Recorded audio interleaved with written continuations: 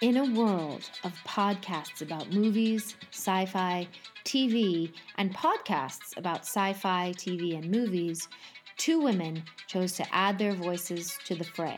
Two sisters. One woman was willing to go to any length to explain away plot holes and bad pacing. I don't think, first of all, much like the entirety of this film, I don't think we're supposed to ask a lot of questions. The other, though, had no such sympathies. Oh, hate it. I hate it. Together, they joined forces to highlight the good, the bad, and the truly bizarre. This is See You Next Week in Space.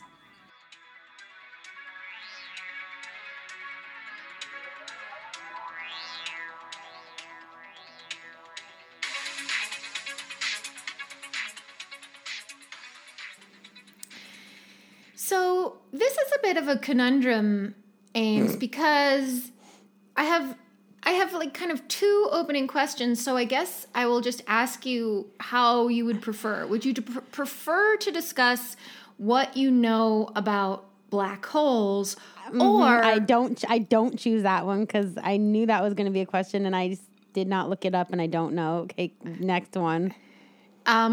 Okay, well, we'll see.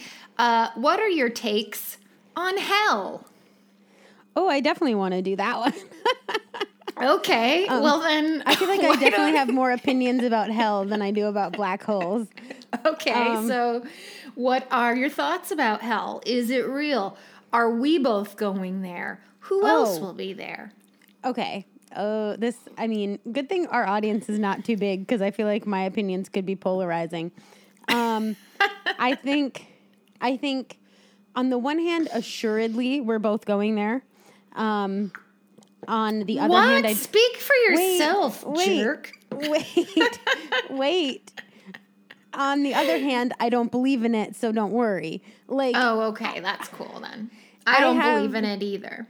Yeah, like on the one hand, like if what we're told in religion, equals good and bad, heaven and hell, yes, we're definitely going. But what are the reasons you and I are going? Oh, I don't know, sins. What's the type of, we've done sins. The sin of not believing, I guess, is one. Oh, yeah, that is a pretty basic sin, But you know what? That's what's silly about the whole heaven hell thing, because the sin of not believing would therefore mean you don't believe in hell, so therefore, why would you use the threat of me going to hell as a reason to believe? Because then if I believe, then I have to also believe in hell. I don't know. It's all kind of crazy. But I also believe if there's a hell, the more fun people are there, right? So I'm okay with it. Yeah, that's sort of my... Yeah. But I also don't believe in it. So it's hard to... I don't have a great answer, but... maybe a better question to ask then is, what do you think hell looks like? The end of this movie, I guess. It looks like a big pile of flames with like a weird robot man on top. Cool. It looks like a fiery burning pit, right? I mean, I think that's that's the traditional understanding. To me, hell would be a baby shower. That's true. I mean, the different versions of hell. Yes. Right. Yeah, my hell would be... Or I'm not sure. A camping trip. Okay, fair enough. I'm trying to think what my hell would be.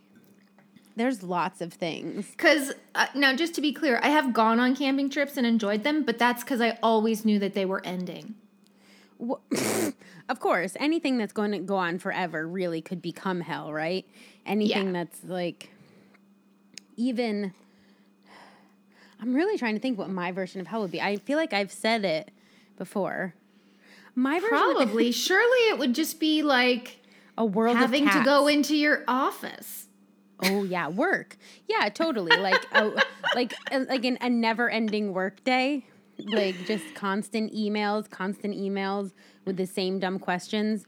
It's pretty much what my 9 to 5 is like anyway, so it would just be extended. Yeah. I guess that's what it would be for me. I think there's other stuff too. Probably if you really thought about it, you could come up with something more creative, but actually like being in like an awkward social situation, it doesn't even have to be awkward actually, but a social situation that doesn't ever end, that would be tough for me too.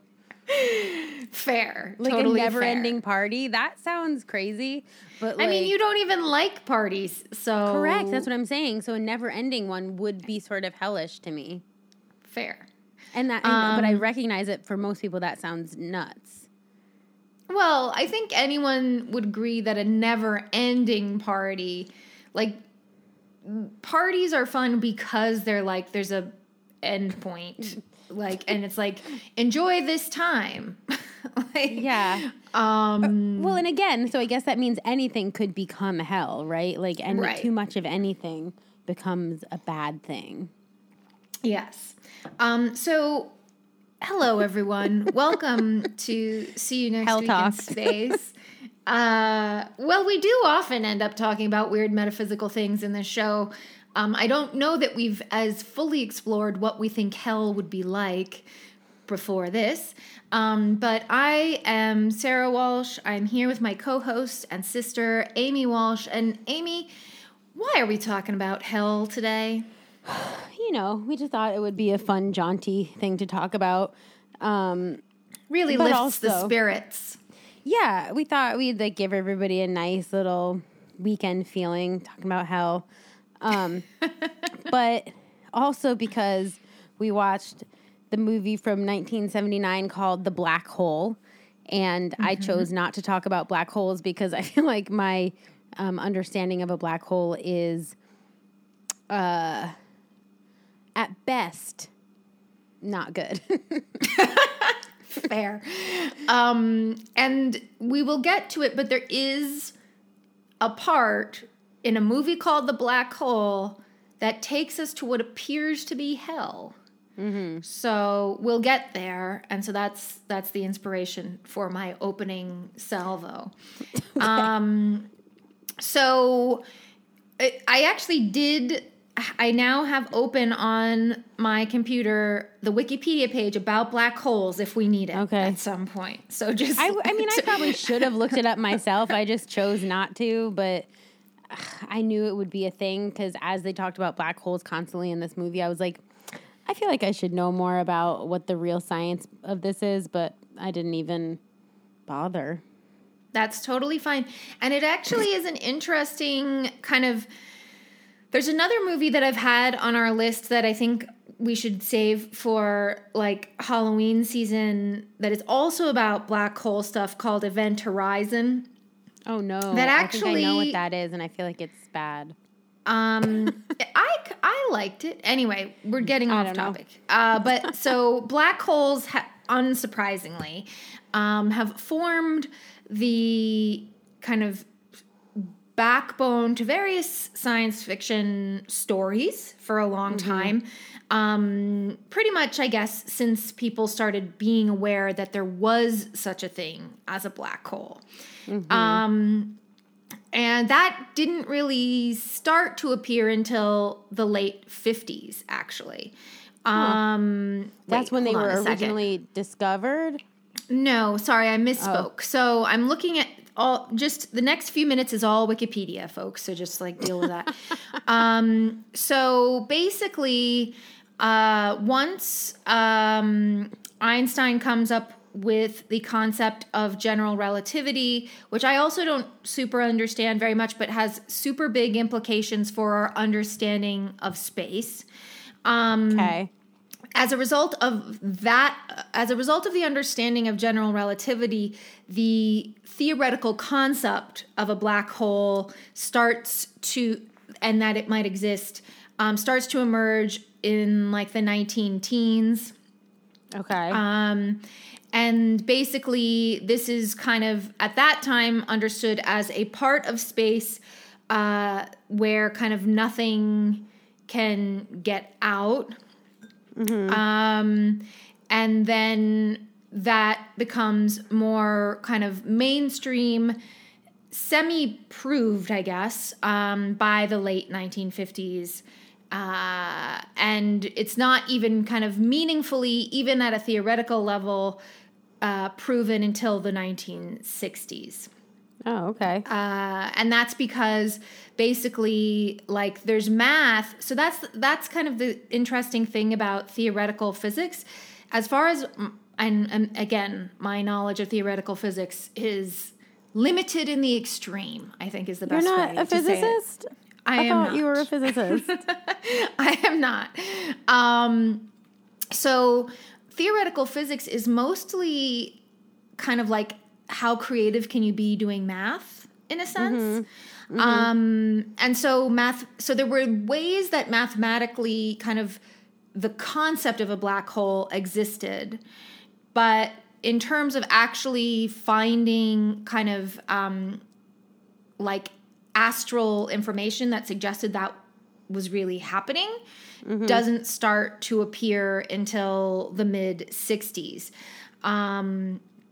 So the first black hole known as a black hole was, and this has a good tie-in, I didn't realize this, was known as Cygnus X1, and was identified in 1971. Oh, wow. Okay. Yeah. And then the main ship that we are on in this movie is called the Cygnus. Oh, really? I did not know that. It's cool. I didn't know. Just as always, I didn't know anybody's name. I didn't know what time period we were supposed to be in. I didn't know where we were other than a black hole area. I didn't know. Right. And I didn't track any of that. Well, the name thing was a little bit easier than some of the other movies we've watched recently, but in terms of time and location, they never tell us. So okay, good. Well, that's there's fair that. enough. And basically what a black hole is that a star collapses and creates one. Okay. I'd be curious if that Wikipedia page says whether or not the black hole takes you to hell or not, but I guess it might not say that. I haven't even read the whole page, and I guarantee you it doesn't say that. 100% guarantee.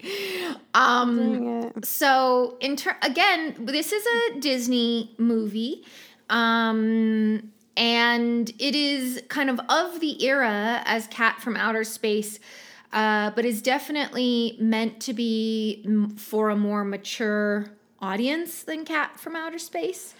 Yeah. And we should also say this was a request, I guess. I don't know if Mom formally requested this movie or if she just said this would be a good idea.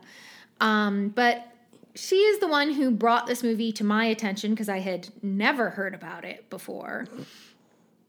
And so I'll have words with her later about it. And basically, what this movie was conceived of as originally was that it was going to be a disaster movie that was in the vein of other disaster movies. So have you heard of this term, disaster movie? Yeah. There's a movie called Disaster Movie, I think. But yeah, it's all like the apocalypse type movies, no? Well, it's not specific. I mean, apocalypse movies are kind of can potentially be they can be like a subgenre of the disaster movie. Then what about like tornado ones or like natural that type of stuff? Yes, exactly. Yeah. So, and in the 1970s, that was kind of the beginning of these disaster movies. They see a big height in the 70s. So, like the very first one that is kind of recognized as specifically a disaster movie, because it's the same as like all of these different genres. It's like, okay, so there's the big thing of horror movies or the big thing of action movies. And I would say that disaster movies generally fall under the action category for the most part. Yeah. And so the first one that is kind of recognizedly recognizably a disaster movie is something called The Towering Inferno, which I'm pretty sure is actually released like in 1970. Some other ones are The Poseidon Adventure and Airport. And what characterizes these movies is that, of course, you have kind of one location where the disaster is taking place. And then you have this like massive cast, and they are not connected to each other. Oh, okay. So, like, for, you know, like in the Poseidon Adventure, that's about a cruise ship, if I remember correctly. Or wait, let me just double check this. Well, it almost sounds like all three of these are like one is earth, water, air. Yes, for sure. Let me just double check. I would never see whatever the airport is. I would not want to see that because I have a feeling that's some type of plane disaster, and I don't want to see that. Well, now it's too close to home. Yeah. But in the 1970s, it was totally fine. Yeah, that's right. I just don't like flying anyway, so I don't need anything else to give me any more anxiety. That's fair enough. So the Poseidon Adventure, I was right, is about a cruise ship that has a disaster, and then various people, and that's the whole thing. The disaster movie is, as I said, like we start out on like different storylines, different sets of people. Like usually it's like, okay, here's like the crew of the ship, and here's like the family on vacation, and here's the business guy, you know, like it's all that stuff. And none of the people are connected in any way. The connection comes from the disaster itself. So the story is driven by the disaster, not by characters, not by like an actual like beginning, middle, and end kind of thing. Yeah. And these were really popular in the 70s. And so it's no surprise that Disney also wants to kind of get in on that action. But what I discovered when I was on the Wikipedia page for this particular movie, and I think this helps explain a lot when we get to it.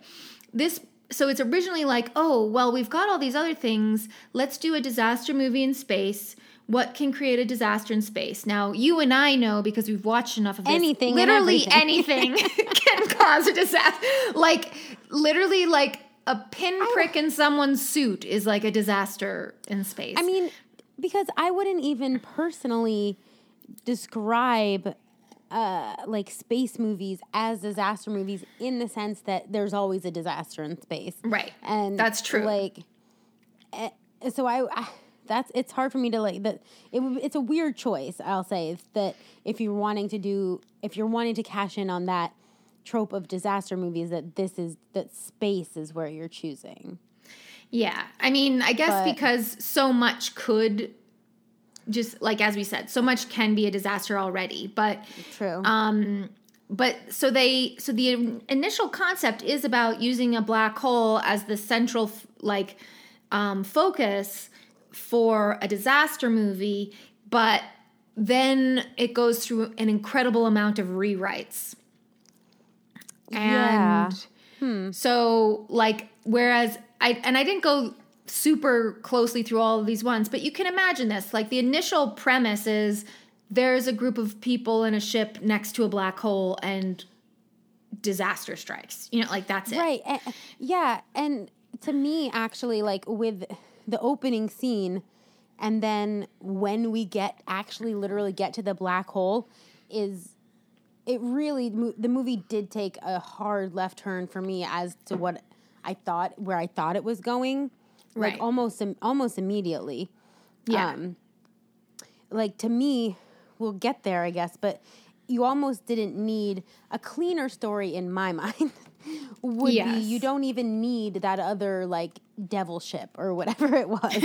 Like you don't even need that. The whole tension or disaster of it all could be just the black hole and how to get around it, right? Like that's where I thought the movie was going, but yeah, you don't, as we've already said, you don't need to add something on top of being in space. Being in space is already terrifying. You don't need to add a devil.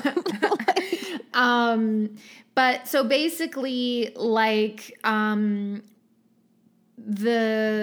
Disney team assembled to do this movie starts out doing this one thing, and then very early on, stuff starts getting rewritten, reimagined, and we end up with something that It's super is weird. quite a bit strange.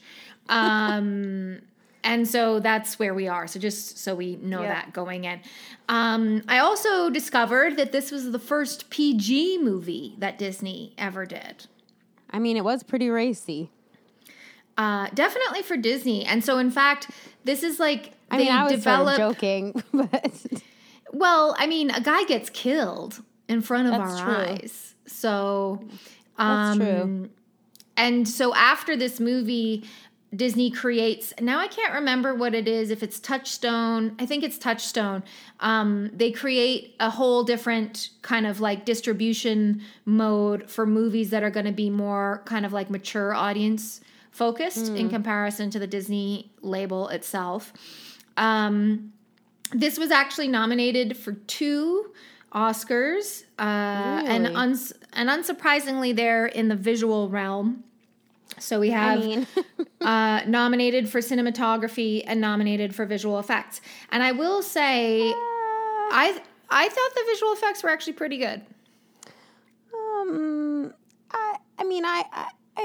Fair enough. I've not seen enough from that time period to say whether or not these were the best of that time.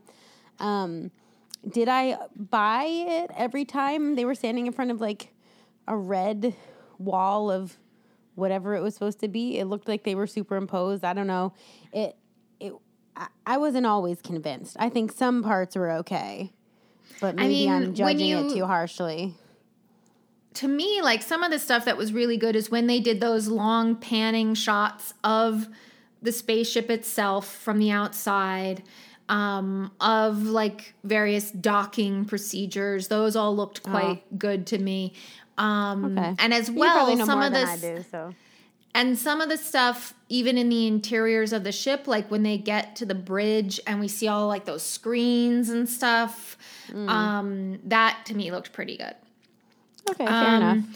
But probably unsurprisingly, this movie was not very well received. And I don't think it has gained much of a cult following since. And part of this is because, and I just saw this when I was refreshing my memory on the Wikipedia page about this movie, part of this is because by the mid-70s, people were already getting tired of the disaster movie thing because like so many had come out. And that's part of why it's being rewritten as well, to try and kind of add more to it. But in that adding more, it just creates a lot of weirdness, which people did not really particularly care for. Yeah, but nonetheless, I would say generally less is more in terms of like storylines, unless it's I would just say like, yeah, I mean, it's fine to have like kind of multiple threads, but the story should be about one idea. But nonetheless, despite people not really liking it very much, it still made back its money. Its budget in $1979 was $20 million. And its final gross, at least according to IMDb, was $35 million. So, still performed okay. But certainly wasn't the blockbuster I think that Disney was hoping for, which goes along with what I said when we talked about The Cat from Outer Space, which is that this is kind of a weird time for Disney. Yeah, they were trying to figure out what the hell they're doing. And their movies were not the things that were making the company money. It was the theme parks that was making the money for them. Yeah. In terms of the cast, I was actually this was part of the reason I think why Mom said we should do this, is because actually, like, all of these people in this are like pretty good actors. Yeah, no, I think she likes the lady. I know she was telling me that like the lady is the reason she looked it up, or she found it because of the lady. Oh, okay. I forget what she told me about the lady already. Okay, but cool. Yeah. So and I'm just going through the cast now according to how they're in the order they're credited on IMDb. So we'll start with your most favorite guy. His name is Dr. Hans Reinhardt, and he is played by an actor called Maximilian Schell, who was 49 when this movie was released. And he's the mad scientist. He's the villain guy? Okay. Yes, he's the mad scientist. Okay. Now, what I thought was fun about this guy is, so he was born in Vienna in 1930. And in fact, he has a sister who is also an actor who seems to have remained in Europe and mostly actually has quite a, like, she's got a whole career herself. In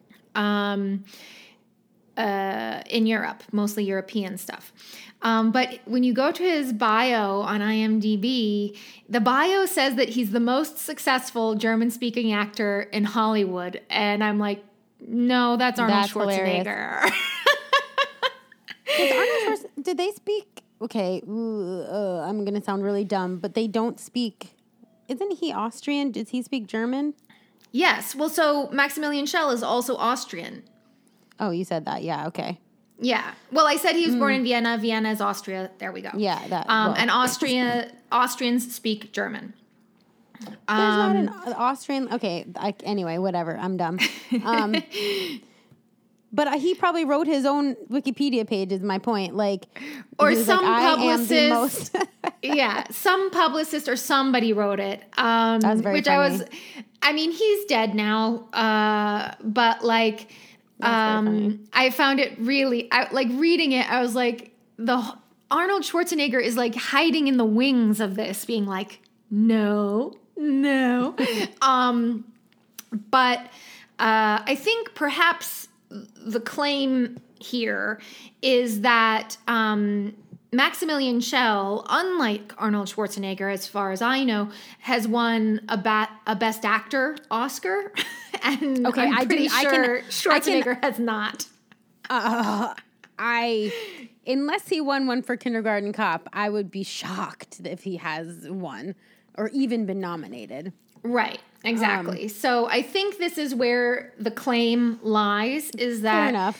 Because he doesn't claim to be like the most famous That's true. or the most kind of moneyed. He's just saying he's the most successful. And so I think that's what he means.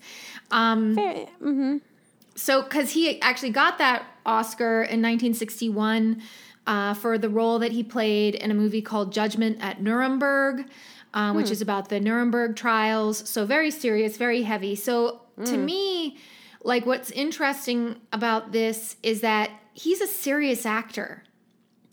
Like, none of his other credits I could tell that looked from crazy. Like, none of them were fun. None of them were like, oh, this is a fun romp. Like, it's all serious stuff that he's in. Well, maybe he was going through something at this time. Or maybe, or maybe, Disney came to him and he was like, you know what? I've gotten my best picture or my best actor thing. I've done the stuff. I want to play the devil now. I want to be in something fun and kooky. Like, more power to him. I guess that's probably, I would think. But he also came across as a very serious actor in this to me. Like, oh, he took this super seriously. Yeah. Yeah. I was very confused by him, but also a little scared. Creepy. I think that's the point, is like, because this is a departure from what we would expect of Disney, even now to some degree, but certainly back then, I think that, and because all of these actors would have been quite recognizable at the time, that's like part of the telegraphing to the audience. Like, this is a serious guy. You've seen him in serious things. This is a serious movie, And he's seriously the devil, so shut up. So anyway, I just was like, wow, this guy. And I didn't know him from anything. Like, I didn't recognize him.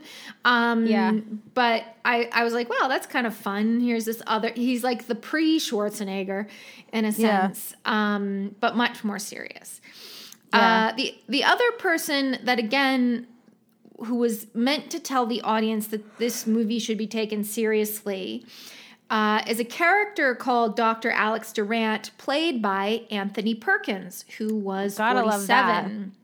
As soon as I saw him, I was like, oh, there he is, Norman Bates. I know.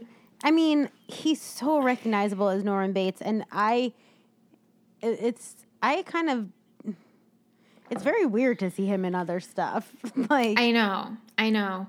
But he was in other things, namely, and I'm saying this movie specifically for our mother, Friendly Persuasion, which was that predates being Norman Bates in Psycho. And then later, this would be like the early to mid 70s, is the first version of Murder on the Orient Express. He was in that. I don't think I've ever seen that. It's pretty slow moving, but it's got its charms, I guess I would say, because it has a lot of really good actors from that era, and like the production value is really excellent. So it's got some of that. What I didn't know is that Psycho had a 2, 3, and 4. Yikes. I can't imagine they were good. I mean, he appeared in all of them as Norman Bates. I definitely didn't know that. And, well, now I've got questions, and now I've got movies I want to watch. But, like, that is shocking. I didn't really know that either. Or if I did know that, I definitely didn't think he was in them. Yeah. So, I mean, he's interesting too, because he did seem to have, like, you know, this career that people took seriously, but then there was this like wackiness of the Psycho thing that also carried throughout his career. The other thing that I looked this up specifically because he died when he was only 60, and he died in the early 90s. So I was like, something seems, I gotta find out. And I was right in what my suspicions were, which is he died of AIDS-related pneumonia in 1992. Yeah, it is sad.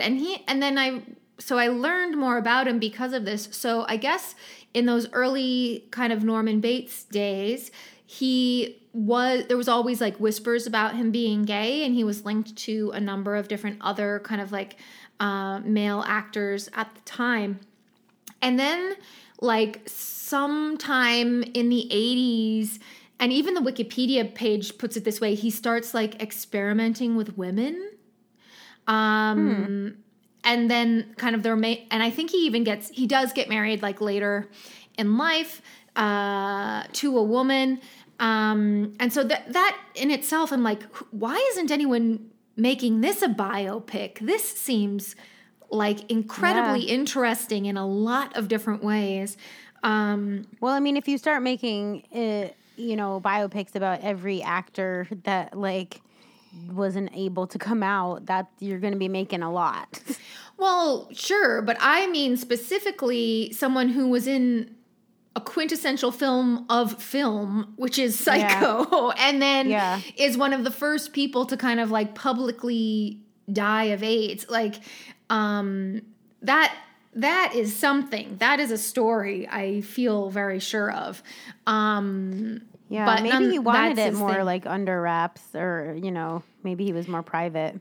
Well, definitely obviously in the 60s and 70s, he was more private, but it wasn't a secret that he died of AIDS. And in the early 90s, the likelihood that he contracted it as a result of some sort of same-sex contact probably would have been fairly high.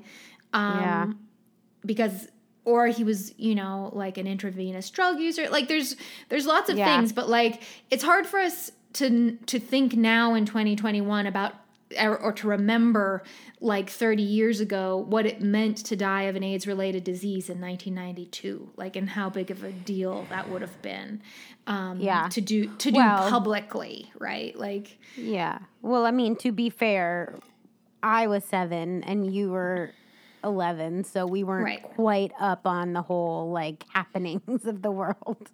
No. But anyway, so that's him. Then we have Captain Dan Holland, who's played by Robert Forster, who's 38. In keeping with my elephant facts about various actors we learn about, his dad was an elephant trainer, which is cool. And then he was a guy who played football all throughout high school and then got a scholarship to college and then played football in college.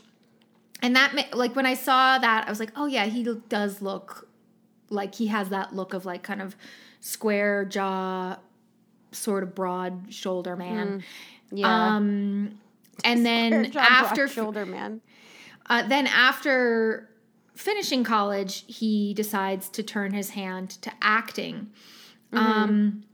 And I guess one of his main kind of claims to fame is after he does this, like the immediate next movie that he does is called Alligator. I want to see that.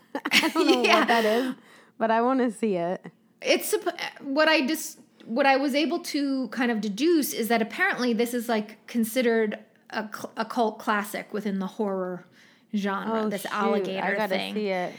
So there's that. And then his career kind of started to dwindle during the 80s and 90s, but then was resurrected in 1997 when Quentin Tarantino did Jackie Brown. And you know how Tarantino loves to like bring back people from the past, and he had liked this guy because he was like a lot of the people in this were similar. I think, you know, it's funny to think about these different kind of like eras or generations of actors. Like most of these people were in like 1,000 westerns and stuff like and he was like that. So Tarantino clearly like remembered him from those days and then was like, we'll get you into this movie. And he was in one of the different Psychos. So that's very funny. And most recently, he appeared in the kind of newest iteration of Twin Peaks. So he's still alive and kicking and still taking roles as far as I could deduce.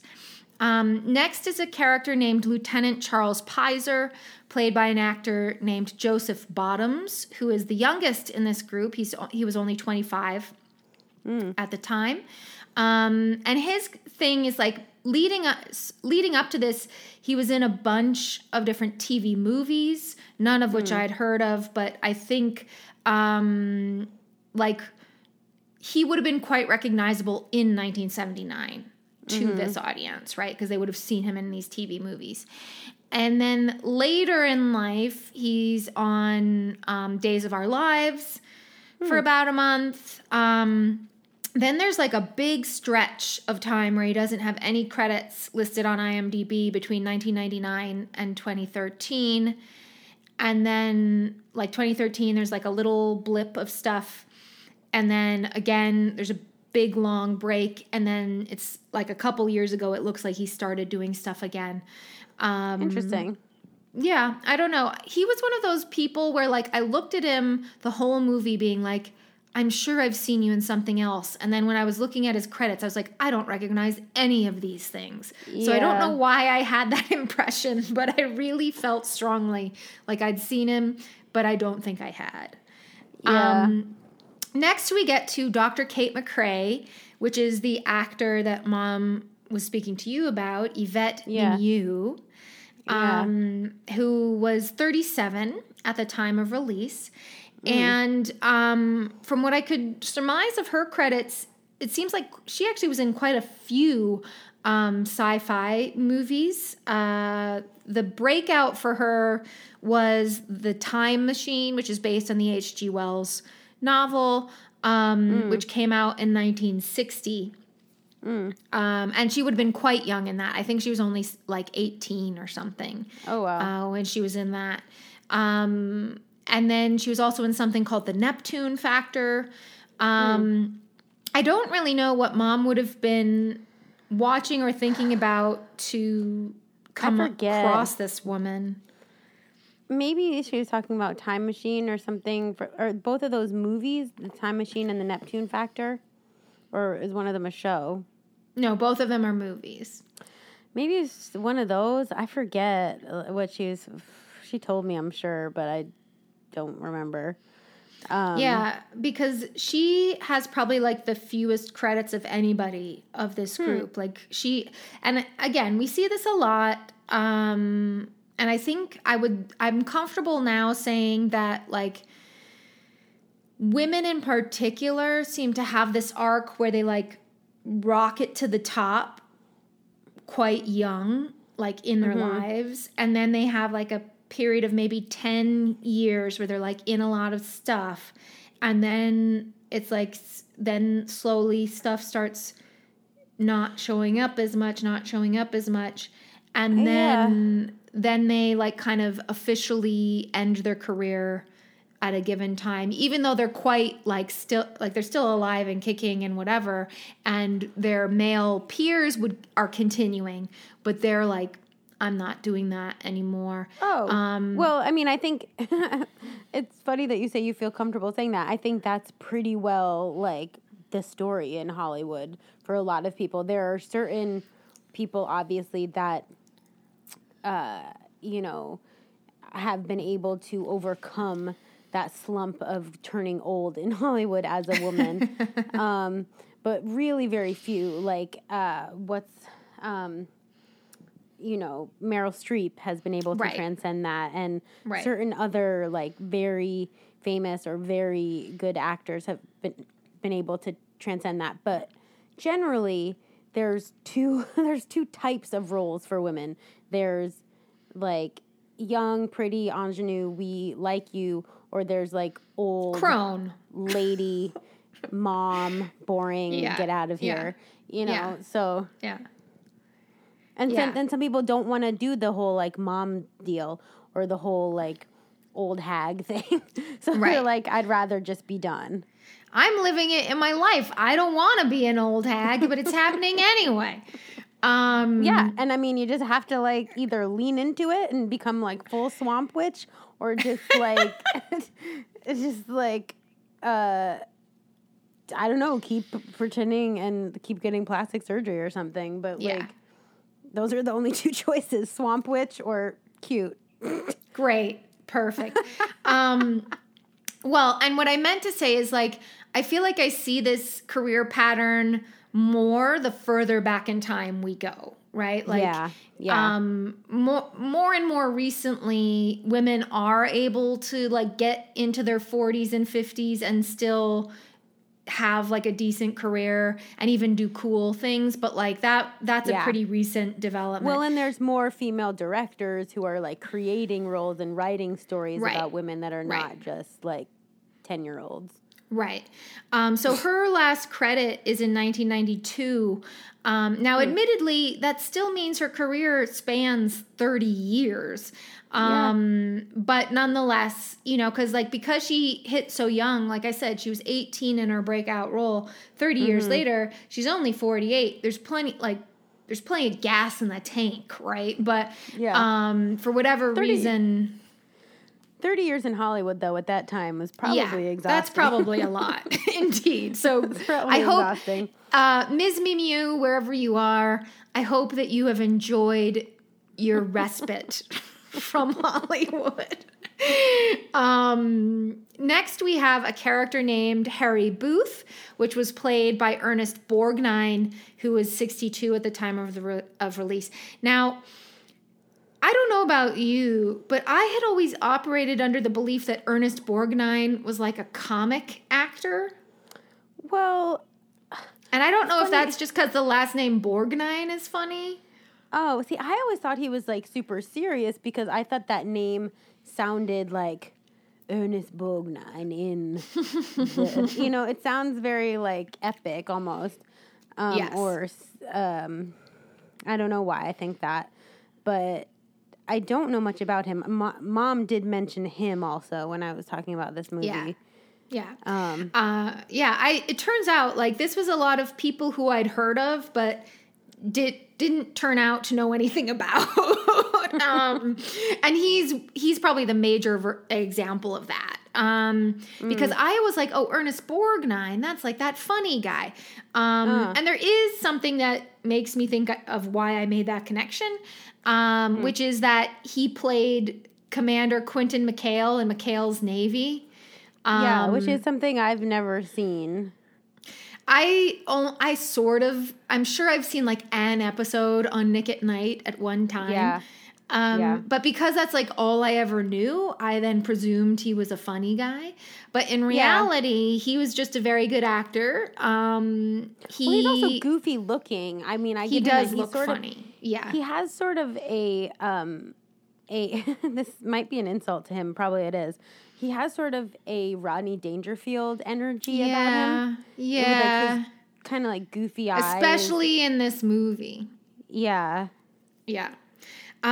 So he actually served in the Navy after finishing high school, and as a result served during World War II, and then came to acting kind of once he finished his military career.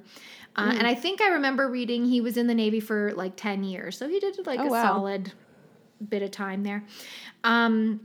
He also is a Best Actor. He won an Oscar in 1955. I can't remember now for what performance that was. And then after that, played Quentin McHale, McHale's Navy.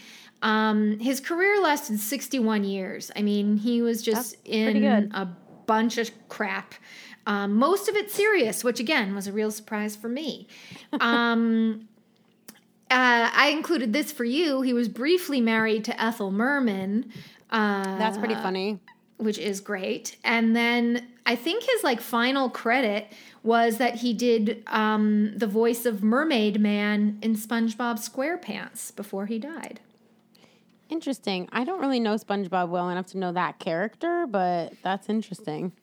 No, I don't really know SpongeBob either. I think we're both way too old to have like gotten caught in that particular web.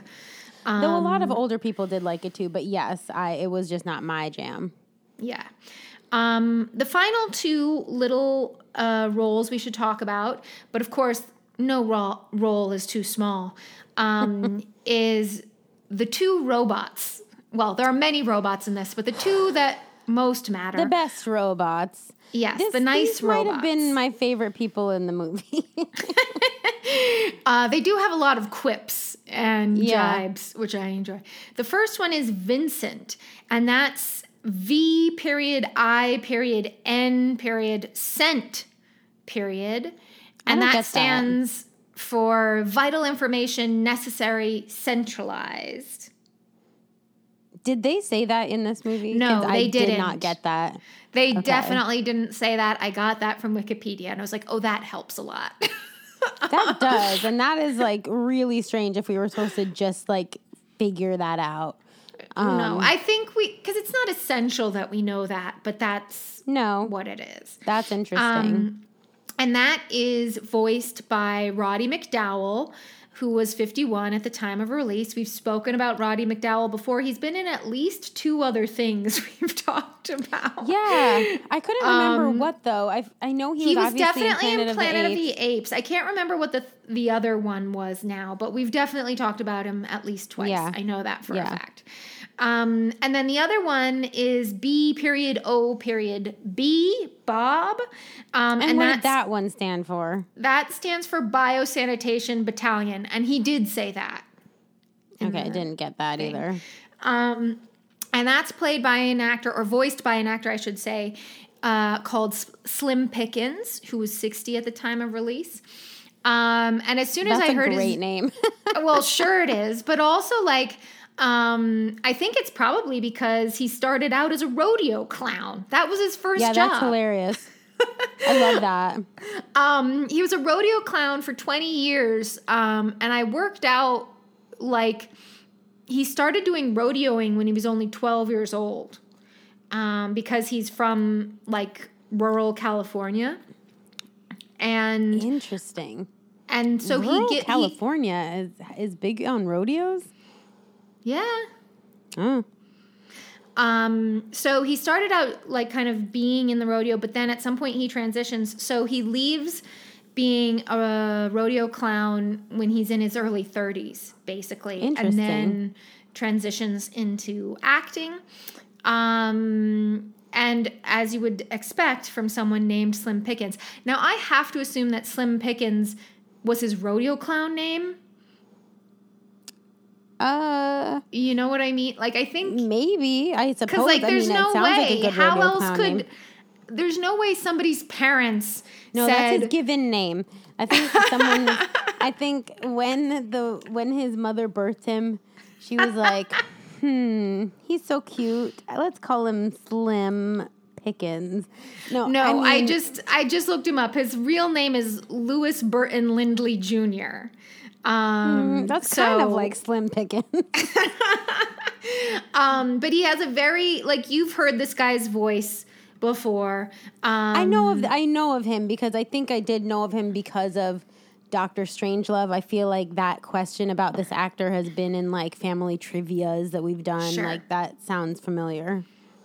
But because he has this very kind of recognizable countrified voice, he, unsurprisingly, most of his career was spent in Westerns, both TV and movies.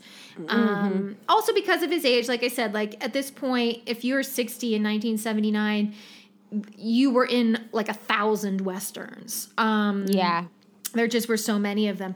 And in terms of how he gets onto the Disney radar, he appears in the Apple Dumpling Gang movie, which came out, I'm pretty sure, in 1975. So, and this is a few years after that. So that's my guess on how that all transpires. Interesting. So that's basically all we need to know in terms of who's in this and like what are they doing. Yeah. Now, the movie itself.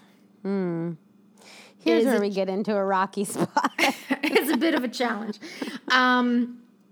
So, were you confused when at the beginning there's just music playing and it was a black screen? Yes.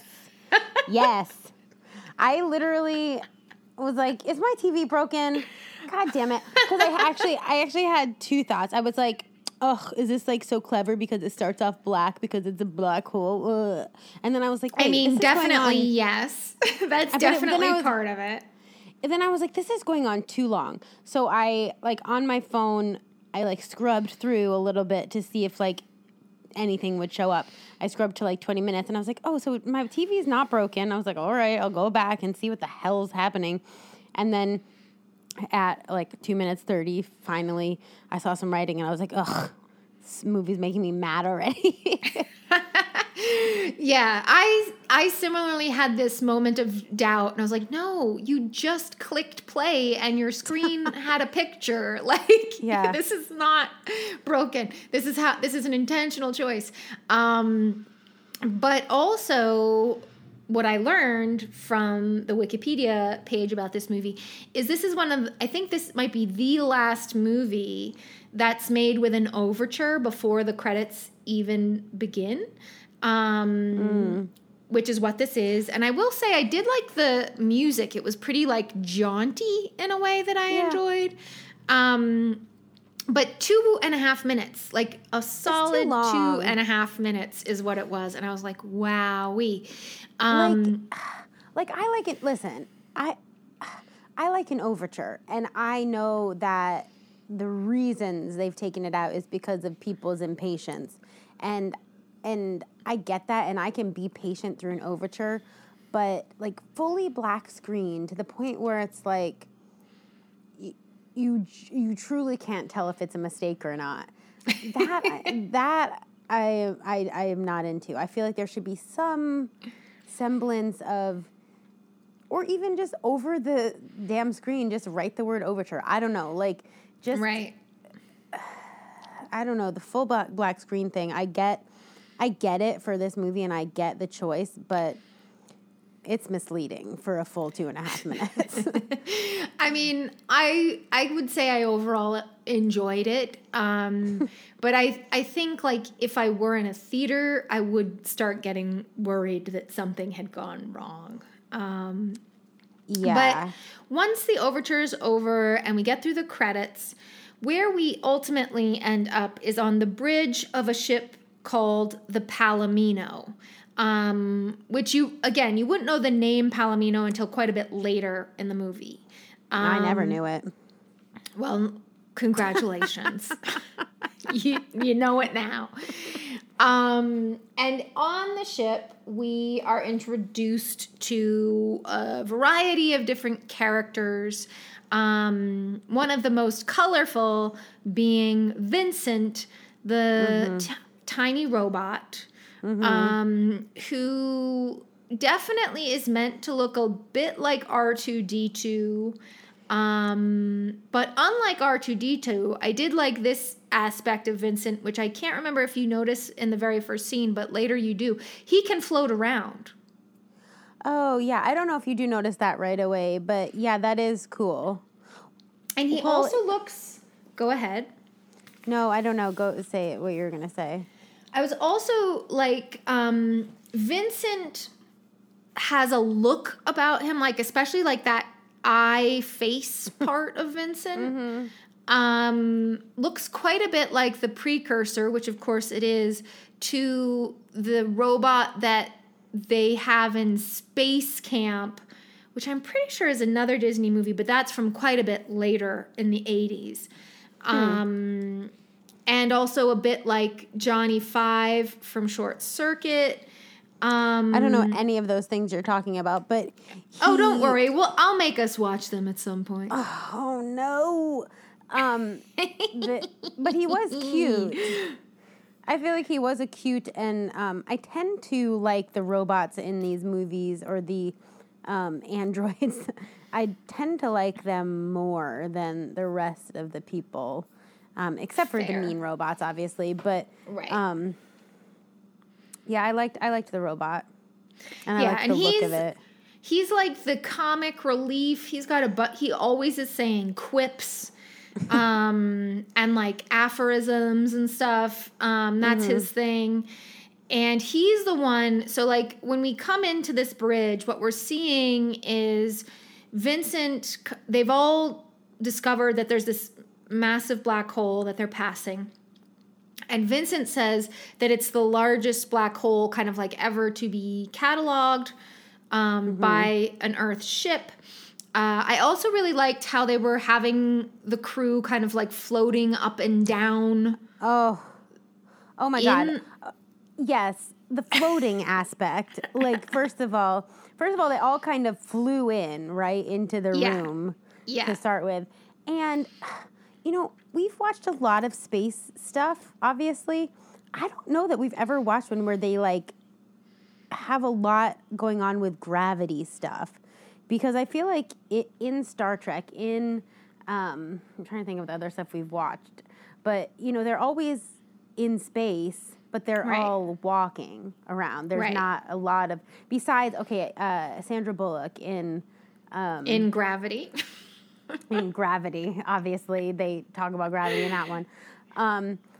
But this one, it was funny because the way they do it is like very funny. And then when they're all standing, quote unquote, you can tell that they're all actually standing, but they're like, okay, just like bounce around a little bit. We're not going to show your feet. It's going to look like you're floating, but you're just bouncing. That's how I read it. Yeah, there was a lot of it was a mixed bag, I guess I would say. But what's weird about this is like they show it in this one scene as like gravity. Yeah. But then they do and then it's gone. Yeah, because like, another reason why I think they probably don't do it in movies as much, or they do it in like very specific, like, in this place or this like transfer point you do it, is because an entire movie of anti-gravity or weightlessness, that's a lot of special effects. That's a lot of... it's incredibly costly even now to do that. So I thought when they did it, it looked fairly convincing, but it was like, it was just a very piecemeal. Like sometimes, like people were sitting, like Alex is sitting in a chair while everybody else is like, quote unquote, floating around the room. And I'm like, how can he be sitting in a chair though? Like the chair is floating. But no, it's true. It's true because, and it definitely looked better. I'll give it, I was giving it crap before for not having good visual effects, but it definitely looked better than the flying that happened in the cat one. Cat from Outer Space. Yeah, Cat from Outer Space. For sure.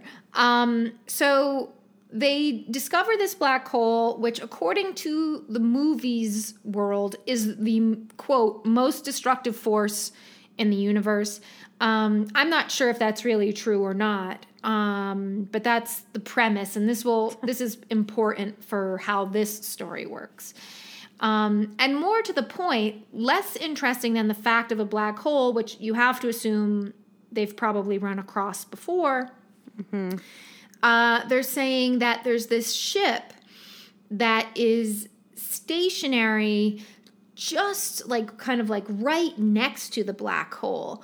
Mm-hmm. And it's not being pulled in, which is a real surprise because basically what a black hole is, and I guess this is why it might be considered the most destructive force in the universe, is that it's a big gravity well, which means that it sucks like all this stuff into it, right? Yeah. So the idea that there could be this ship sort of like just on its edge and not being pulled in is exceptionally unusual. And so they're like, okay, well, let's try and figure out what the deal is with this ship. And they discover that that's a mistake. P.S. You should, if you're in space already, never investigate anything. Don't investigate. No, not even in space. I'm just going to baseline, like, don't investigate shit, people. Like, if you're inside and you hear a noise outside, don't go investigate Never go. it. You will die. You will don't die. Don't investigate. Just mind your business. Keep going. It's always a killer or a mad scientist. There is never anything in between, or like a wild animal or something. Because truly, like, if you're saying that the black hole is the most destructive thing, you've said all this that you've just said, and you've got a ship that's not being pulled in, but everything should be pulled in, then clearly something is amiss. That ship is evil. There's a devil on board. Don't go near it. It's got a bumper sticker on its back window. It says devil on board. And a little picture of little horns coming off. And you're just better stay away. God. So they discover, like, they run the ship's configuration through their computer, and they discover that it's the USS Cygnus, which has been missing for 20 years. Oh, and they still shouldn't investigate. No, they should not. Kate, the one lady in the story, is like, that's the ship that my dad went missing on. So she's got this straight away. She's got a personal investment in doing this investigation. And so they decide that they're going to come in closer and investigate what's going on with the Cygnus. Now, as one might expect, as they move closer to the black hole, the gravity well of the black hole starts to pull them into it. And so they have to like all this trouble starts happening, and they're like being sloshed around the ship, and like various like different like steam is bursting out of stuff. I didn't totally like know what was happening. But then all of a sudden they kind of like get closer, and then they stop. And Kate says it's as though they're in the eye of the storm. But ultimately they keep getting pulled in. And so various people have to start like repairing stuff. Vincent goes out of the ship and is repairing something from the outside. But then he almost gets lost he's almost pulled in himself into the black hole. But this is important mainly because it's the opportunity for us to learn that Kate and Vincent can communicate with ESP. Yeah, I do like that. This is something that is not explained at all. Like, why is Kate telepathic, and how can a machine be telepathic with a human being? No idea. But this becomes important for later, so we'll just put that in our back pocket. So they ultimately manage to get out of the pull of the black hole, but the ship, the Palomino, is badly damaged. And they've already passed the Cygnus in this whole kind of kerfuffle that they just had. And when they're coming back away from the black hole, the Cygnus, which had appeared as though it were abandoned, all of a sudden lights up. Like this whole big, it kind of looks like a space station rather than a spaceship, I would say. And they're like, oh, intriguing. And I'm like, no, it isn't. It's terrifying. I was immediately like, this is a ghost ship. Don't go on the ghost ship. And Kate is like looking out the window at the space station, and she's like, look, I see people on there. And that will become important later as well. Oh, yeah, yeah. So they ultimately decide, like, the Palomino has been damaged to such a degree that they're like, well, we don't really know what this Cygnus thing is all about, but we do need to fix our ship. So we're going to land on there, and presumably there will still be, like, the materials we need to fix our ship on this thing. And if it's abandoned, certainly we can take anything we want. If people are still on here, maybe we help them somehow. You know, like, that's the general thought process. So they land on the Cygnus, and this is where I did think the visual effects were quite good, because they do a couple different, like, really long panoramic shots of what the Cygnus space station looks like. And they have some good shots of, like, the Palomino landing in the docking port thing. And it was all particularly because, and this I think is also relevant to kind of the look of this. Star Wars, the original, A New Hope, comes out in 1977. And that was, I don't know enough about visual effects, but I did specifically look up, like, when it came out relative to this, because there was quite a lot of similarity in a lot of ways, particularly about the robots that we're soon going to see. And so Star Wars had already, like, revolutionized the use of computer technology and miniatures for visual effects. And so initially, apparently Disney approached, it's called, like, Imagination Studios, and those are the people who do the visual effects for Star Wars. And they had approached them to do the visual effects for this, but they didn't have time because they were still in the midst of doing their first 3 movies. So Disney then did this slightly alternative way of doing visual effects at the time, which, again, I thought was pretty good. I was like, oh, this is really quite, like, convincing to me. When they finally do dock on the Cygnus, they come out of the airlock and immediately are attacked by what look like stormtroopers from Star Wars, but instead of being in white, they're all red, painted in red. And you're like, what are these things? And why are they attacking them? What's going on? And it's particularly confusing because as the crew kind of, like, moves deeper into the ship, nobody's there. So it's like this weird thing of, like, they're immediately attacked and then they get out of the range of that initial attack, and then they're in this massive space station with no one. Yeah. Which is terrifying. They should leave at this point. Yeah. What they do instead is get on a monorail to go to the bridge. Yeah. At this point, I was like, why are they on a ride? What's happening? Like, I mean, it is a Disney movie. That's so true. It really was like something. I was like, is this what Space Mountain was based on? This movie? What's happening? Like, that's what it felt like.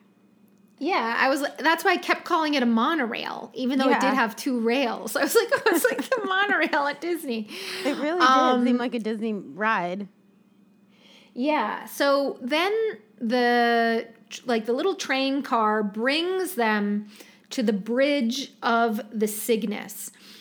And this was this little scene as they're walking in, to me, was really like quite a good special effect. I'm not sure. It sounds like it didn't necessarily convince you, but like we go into this room that looks like it's kind of like spherical in a way. It like has this big open window at the front of it.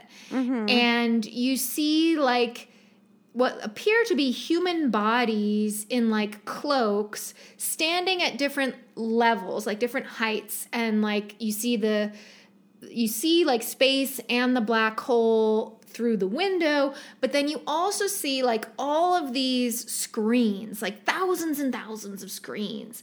I may not remember this. I mean, it's only a short, like 10-second like clip of like, here's the bridge, like the reveal of the bridge, right? But I was like, whoa. It looked very convincing to me. But what I also learned when I was doing my Googling around is that most of that, like the bridge images, was actually like paintings. Oh, interesting. Like, so they painted different stuff. And I couldn't tell if they meant like miniatures or what, but rather than like trying to make something look like a computer screen with like practical effects, they just painted stuff to look like screens. And I was like, honestly, I was like, that holds up much better in the 40 plus years since this has happened than if you had like quote unquote built a computer, you know, like built something to be like, this is what a computer is. It just, I was like, oh yeah, it's this like incredible amount of screens. And that to me felt, now that we are in an age of 1,000 screens, I was like, oh yeah, that's like totally exactly what it would look like. Yeah. So they enter into this big kind of cavernous bridge with all of these seeming like people or something working. And Kate like speaks up to the group and she's like, I'm Kate McRae. My father used to like be on this ship. I'm not sure if he was the captain or what, but he was somebody who, I think he was. And no one responds to her. Like everyone just keeps going on their work. And it's like, okay, well, this is like a little awkward. Okay. And then who should appear but Maximilian, who's the scary red robot? Yeah. So do you want to describe what the scary red robot looks like to the best of your ability? Well, he looks like Stormtrooper-ish, the sort of like the other ones, but his head is more like angular, like his helmet thing is more like, it goes out more, like a little bit like, I don't know how to describe it that well, to be honest, but he's very intimidating looking, like the Stormtroopers. He's much like the Stormtroopers are quite clearly like humans in costumes made to look like armor. This, I think, actually must have been some sort of like robotronic thing that they created. I don't think there's a person inside there, as far as I can tell. But he's like much like broader than the rest. I feel like, aren't his like quote unquote eyes, isn't that like a red light that sometimes shines in a menacing way? Yeah, I mean, I feel like I remember at the end you see human eyes in there, but maybe that's like supposed to be something different. Yeah, you're about to give something away that we can't get to yet. But no, during this he's just I didn't even get it. I didn't even know that was giving anything away. And I think, Maximilian can also float, right? Oh, yeah. I think that's how he gets around. And I'm sorry to keep calling all the robots he, because that isn't appropriate to. But they're voiced by men. They're voiced by men, and Maximilian is a man's name, and that's what this one is called. So I apologize for ascribing them gender when I don't think they actually have it. But from the start, this inanimate object is extremely intimidating. Yes. and like is like kind of bullying these human beings. And all of a sudden, like Dr. Reinhardt kind of like emerges from the shadows. And he's like, I forget exactly what he says, but he's basically like, Maximilian, do be kind to our guests or something. Like, something very mad scientist is what he says. And then he's like very apologetic. He's like, oh, I'm so sorry. You know, we haven't had people here for 20 years. And then he says to Kate, of course I knew your father, and I'm so sorry to tell you this, but he died because, 20 years ago. Well, he doesn't say that he killed him yet, Amy. He says, like, he died because there was a problem. Our ship got damaged, and in that crisis, your father died. But because there was all this, like, crisis, I sent the rest of the crew back to Earth on like the escape pods or something. And everyone's like, well, but they never came back. They never got to Earth. You failed. And he's like, oh, what a surprise. I don't know what happened. And, you know, when someone who appears out of the shadows says, and I don't know what happened. I'm going to just say it. There's nothing trustworthy about him from the jump. Like he's already got crazy hair that looks like his hands have been run through it like 1,000 times. He's got crazy eyes happening. He's got like a big scary beard. Like, and no offense to people with like kooky hair and crazy beards, but like he's not trustworthy. That's all I'll say. Like, his whole vibe is not trustworthy. If you've got crazy hair or a big bushy beard, or you're just like a very like big kind of potentially menacing feeling person, usually what you do is try to minimize that, right? Like you're like, I'm going to make up for it by having a jolly laugh or making sure I don't have crazy eyes or whatever. But he like doesn't do that at all. Or like making sure I don't talk about someone dying like within the first minute. Right. And like I know that she was looking for her dad and like I get it. But he does not come across as trustworthy at all. No, there's always something weird about him. And part of that is, so he explains that there was this like crisis 20 years ago, and that's why he wasn't able to return. And he also says like, oh, these things that are walking around that you see that are like in cloaks and whatever, those are robots that I made to keep me company and to help run this ship. And you're like, that does not help his case. You're like, but your expertise is, you're like an astrophysicist. That's not like a robot making guy. Like, how did you get that skill? You know, like, I've got a lot of questions now because I'm not sure I even understood that this was what was happening here. But there were so many other options they could have had, it seems like, over a 20-year period to get help to them if they were truly like stuck in this place.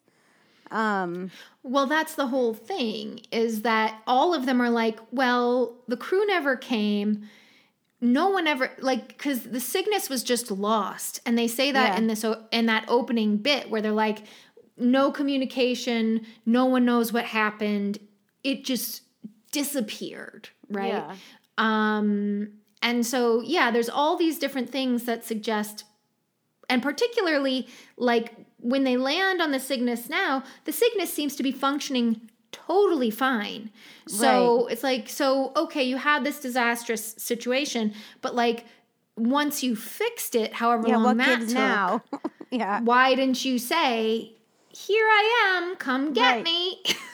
Right. But that's the whole point, is that, so in addition to explaining that he's built this like robot family just out of some kind of necessity or perversion or we don't know what.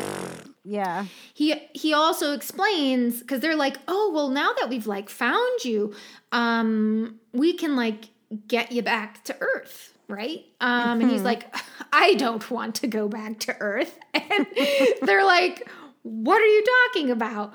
And he's like, don't worry about it. I'm in the midst of very serious sciencing here. And so I will permit you to repair your ship. I have various like supplies for you to do that, and you're welcome to have them. But I'm like deeply involved. For the past 20 years, I've been investigating this black hole that I'm sitting right next to. And so like, that's where my head's at. And so like, no, I'm not going to go with you to Earth. My research is too important. But because they haven't seen this guy in 20 years, he offers to give them a tour of this ship. And in particular, what people are really interested in is, how is he not being pulled into the black hole? Want to find out why he's not getting pulled into that black hole? Want to figure out what's truly going on in this crazy movie? Find out next week with us on... See you next week in space. Ooh. Thank you so much for listening to this week's episode of See You Next Week in Space. This is a production by Amy and Sarah Walsh, with artwork provided by Riley Brown. If you'd like to learn more about our show, please check us out at seeyounextweekinspace.com or follow us on Instagram at seeyounextweekinspace. Until the next one.